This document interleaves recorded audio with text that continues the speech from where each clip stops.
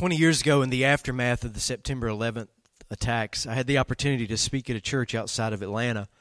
I wasn't pastoring then, but was still speaking in churches and got the occasional opportunity to do that. And speaking that day, I said this: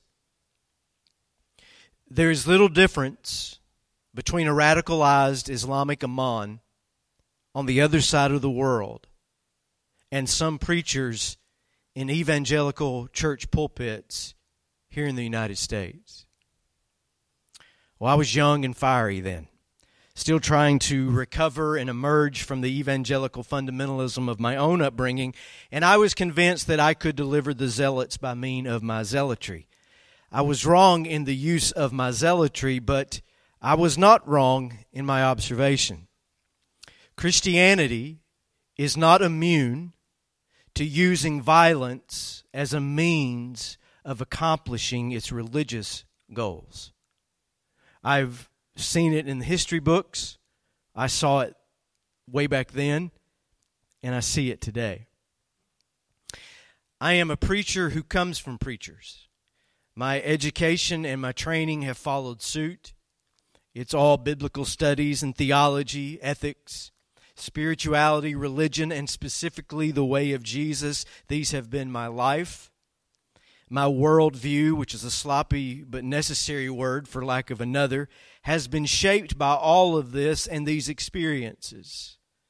The lenses through which I see the world have been ground to this particular prescription. So when I look out at our country, it's obvious that we have some trouble. Internally, as much or more trouble than 1968, as dire and as serious as 1929. We are not at 1860 levels, at least not yet. But we are not experiencing purely a political or a social crisis. We are in a religious crisis. And from a Jesus-centered perspective, our problem is idolatry. Now, I could say those last couple of lines in almost any pulpit, including that church outside of Atlanta, to which I was never invited back, by the way, and be met with uproarious amens. But here is the unsettling part. Most of us think this problem would be solved if we could, quote, return to God. If only we were once again, quote, a Christian nation, a la 1955. I like Ike, record church attendance, leave it to Beaver. If only we had the power, if only we had the courts, if only we had the candidates, if only we had the baptized and sanctified policies, then revival would come and all would be made well. But our country is not a Christian nation. It never has been. This doesn't mean America is all bad, nor does it mean one must hate one's own land of birth and heritage. It doesn't mean we give up on being good citizens. It doesn't mean that our country hasn't been on the side of right and justice in its history. It simply means that an empire like the one we are a part of is more committed to being an empire than it is to following Jesus. It means we love power more than we love the Beatitudes. And our history proves this. You can't bang on and on about Christian foundations when this country is rooted in colonized, blood-soaked ground and built on the backs of an enslaved people. Ask the indigenous tribes of this continent if they think America began as a Christian nation. Go back and ask one of the millions of Africans in the belly of a ship somewhere in the Atlantic on his way to a southern plantation where he will die in chains if he thinks America began as a Christian nation. Oh, Ronnie, here you go again. Here I go again. I got in big trouble a number of years ago at the Seaside Chapel. I preached a sermon entitled, "Who Would Jesus Bomb?" And it wasn't a diatribe it was an invitation for all of us to think about how violence upholds so much of what we do, and how Jesus was victimized by violence. And there are people who have never gotten over me saying such a thing in that place. For years, I have talked about the dangers of this kind of idolatry, our obsession with power. Way back after 9/11, here in this place regularly, I've written about it in almost every book I've ever had published. I have fielded all the hateful emails. I have been verbally assaulted in public about it. And even as I have given my own sons to serve this country, I can't make people seem to understand that there is a difference between citizenship and idolatry, between patriotism and power-hungry nationalism. There is a difference between being a Christian who happens to live in America and the myth of building a Christian America. I stood right here 11 years ago. Actually, it was in the now Publix liquor store when we met there. And I delivered a series of 8 talks on the coming collapse of the evangelical church in this country. That it was losing its witness and spiritual influence because it was entrenching itself in a false belief of history, because it seemed incapable of loving the changing world around us, and because more and more it relied upon political power to do its work. That was 11 years ago. I stood right here or somewhere 6 years ago and said, quote, "Christian nationalism, the misconstrued idea of merging Christian and American identities, this fusion that must be protected at any cost, even violence, will be the greatest threat to our legitimate witness for the rest of my life." And people that I love came up to me after the service and looked me in the face and said, "I will never step foot in this church again." And so we arrive here years later. And what has bothered me the most about what we saw in our nation's capital in recent days is not the protest. That's as American as apple pie. It's not the political posturing and the false equivalencies. That's pretty American too. It's not the violence. I hate to say that's fairly American. What bothered me is when I saw a Jesus Saves flag assaulting the Capitol in the midst of the chaos. This cozy connection of the gospel with violence. What bothered me is when I saw a gallows on the lawn of the U.S. Capitol with a cross beside it. An individual who stormed the Capitol last week broadcast her actions across social media. I'll not cite her name. I'll not give her the oxygen, but I will quote her. "We are going to effing go in there. Life or death." She paused to put a plug in for her realty agency after that, buy a house from me. And she said, "USA, USA, we have arrived in Jesus' name." Now, if you want to riot, if you want to play insurrectionist, you just have at it. But please, take Jesus' name out of your mouth while you are doing that.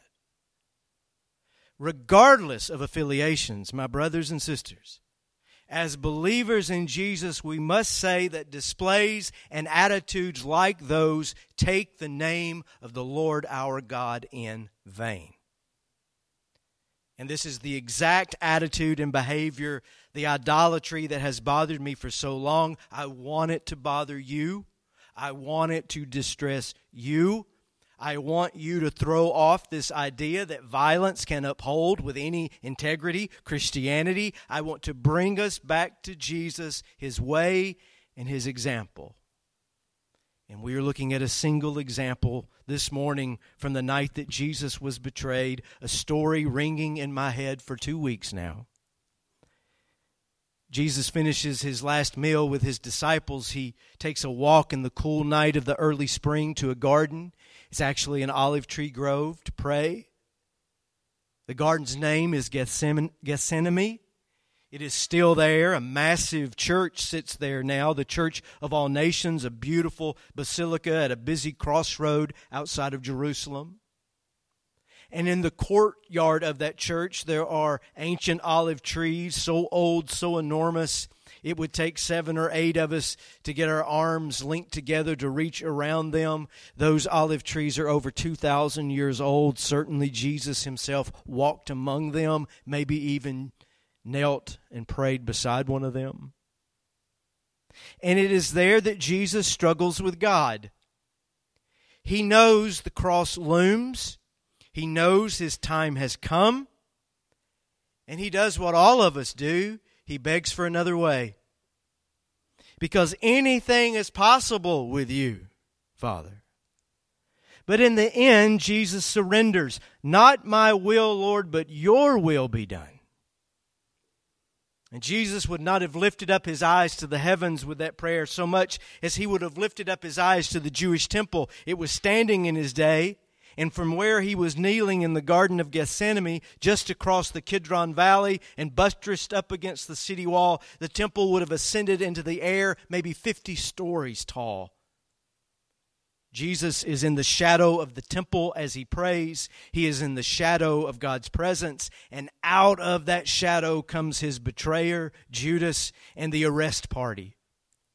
They arrive in full SWAT tactical gear. And after Jesus calls Judas friend, something I'll never be able to scrub from my mind, he turns to those who have come to take him, sent by the authorities and the religious leaders. And he asks, am I some dangerous revolutionary that you would come with swords and clubs to arrest me? Why didn't you arrest me in the temple? I was there teaching every day. But at least one of Jesus' disciples wants the revolution. He wants the violence. He wants Jesus to seize power and to do by force what can only be done in the heart and soul. One of the men with Jesus, the Bible says, and John rats him out, it's Simon Peter, no surprise there. Simon Peter pulled out a sword and struck the high priest's slave, slashing off his ear. You see this? Oh, Pete's locked and loaded, man. He's wearing a t-shirt that says Theos Hoplon Israel. God, guns, country. He isn't playing, and you know he was aiming at the guy's head. And only missed. And bless his heart, he's got a bad aim and a dull understanding. Verse 52, put away your sword. Those who use the sword will die by the sword. Don't you realize that I could ask my Father for thousands of angels to protect us and he would send them instantly? Jesus will not have violence committed in his name. Jesus will not allow the path of surrender and service to be circumvented by force. Jesus will not fight fire with fire. Why? Because to live by the sword is to die by the sword. You pull the cork out of that bottle, and you will never get the genie back in. The violence that you sow to the wind returns in destruction on the whirlwind. Here's a story from Johann Wolfgang von Goethe. He was a German writer from 200 years ago. He spins this tale about a sorcerer who leaves his workshop to run some errands or something, and in his absence, he puts his young assistant in charge of cleaning up the place, from which von Goethe entitles his work The Sorcerer's Apprentice. Mickey Mouse's version is based on the original, but not Nicolas Cage's, just so you know. The apprentice sets out to mop the floor. But hauling the water and scrubbing the hardwood is just not his thing. It's just too much work. So he uses magic. Magic that he is only a novice at to get the job done. And at first things go well. The mop begins to mop all by itself. It draws its own water. The heavy lifting is over and the apprentice is delighted. But then the apprentice can't turn it off. He tries to stop the mop with his incantation, but he only makes more mops. And on it goes, multiple mops drawing multiple buckets of water, buckets and buckets, until the workshop is completely flooded. And the sorcerer finally returns, and he sees this disaster unfolding, and the apprentice is desperate. He turns to his teacher and he says, "The spirits I have summoned, I can no longer control." And that's the lesson. Pick up the tools of power. Pick up that sword. Choose illegitimate ways and suspicious means to accomplish what you think is good. Choose violence, unleash it, and you will not be able to control where it goes. It will become a monster devouring each and everything in its path, the good, the bad, the middle, the left, the right, the center. It will have no bounds. And it is this way every time the church goes for power. It's how we ended up with Constantine and armies marching out across the land with crosses on their shields to slaughter and to pillage and to oppress. It's how we ended up with centuries of European corruption and ignorance and superstition in the name of the church. We ended up with the Crusades, exterminating hundreds of thousands of enemies with the blessing of Jesus. And the more enemies you killed, the Pope told the soldiers, the better your place in heaven. Does that sound familiar? And then these same European powers arrive on foreign shores, a sword in one hand and a Bible in the other, letting the peoples of the Americas and Africa know that they had been saved from their darkness. Now get baptized, pay the king, and pay your tithes, or it's off with your head. Right here in Florida, what we call Florida, conquistadors arrived and they read on the Augustinian coast the requirement to the native tribes. I'll read a part of it to you this morning. If you do not recognize the church, consent to her religious authority, and in the name of the Pope take our king as Lord of this land, then with the help of God we shall powerfully enter into your country. We will make war against you in all ways and manners that we can. We will subject you to the yoke and obedience of the church. We shall take from you your wives and your children, and shall make them slaves, and as such sell and dispose of them as we see fit. We shall take away your goods, and we shall do all the damage and mischief that we can do, and your deaths shall be your own fault.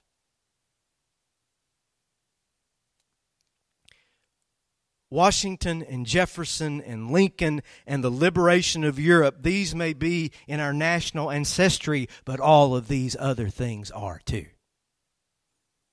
And we must be vigilant, constantly vigilant, not to let this heresy of Christian violence worm its way back to the forefront, because it is never far away and it is always a danger. Just before the events of our scripture reading today, and just a few hundred yards from the Garden of Gethsemane, Jesus paused as he rode into Jerusalem on what we call Palm Sunday. And the crowds were cheering, "Hosanna, blessed is he who comes in the name of the Lord." And Jesus looked out over the city of God, and he looked at the parade of those people waving their palm branches and singing their songs, and he wept. He said this, "O Jerusalem, Jerusalem, the city that kills the prophets and stones God's messengers. How often I have wanted to gather your children together as a hen protects her chicks beneath her wings, but you would not let me. If you had only known on this day what would bring you peace. But now it is hidden from your eyes." He knew the pain, the suffering to come, not for himself, but for the people whom he loved. They were on the wrong path. Ignorance and arrogance would destroy them. You didn't have to be a prophet to see where it was all headed. And a single generation later, what he saw in his imagination came true. Jerusalem was destroyed, the nation disintegrated, the people were scattered to the wind. And so it would be for 2 millennia. And the horror those people would have to endure over the generations, no tongue can tell. And when it all came crushing down and ripping apart, the Jewish historian Josephus said it wasn't Rome, it wasn't the injustice, it wasn't the inequities, it was the nation's inability to step away from violence toward each other. When they turned their swords on themselves, fighting for God and country, they lost their way and they lost everything. And Jesus knew where it would go. Jesus was right. We kill our prophets. He could have added, then we build them a monument. Such is the case with Martin Luther King. He loved this country. He loved the way of Jesus. He was always holding this in tension, these two things, working for the right, working for justice, doing so as one who would tell those in authority the truth, and doing so while rejecting violence. During the civil rights movement, based on his study of Jesus and particularly the Beatitudes, he issued 10 commandments of nonviolence. This is the way he implored others.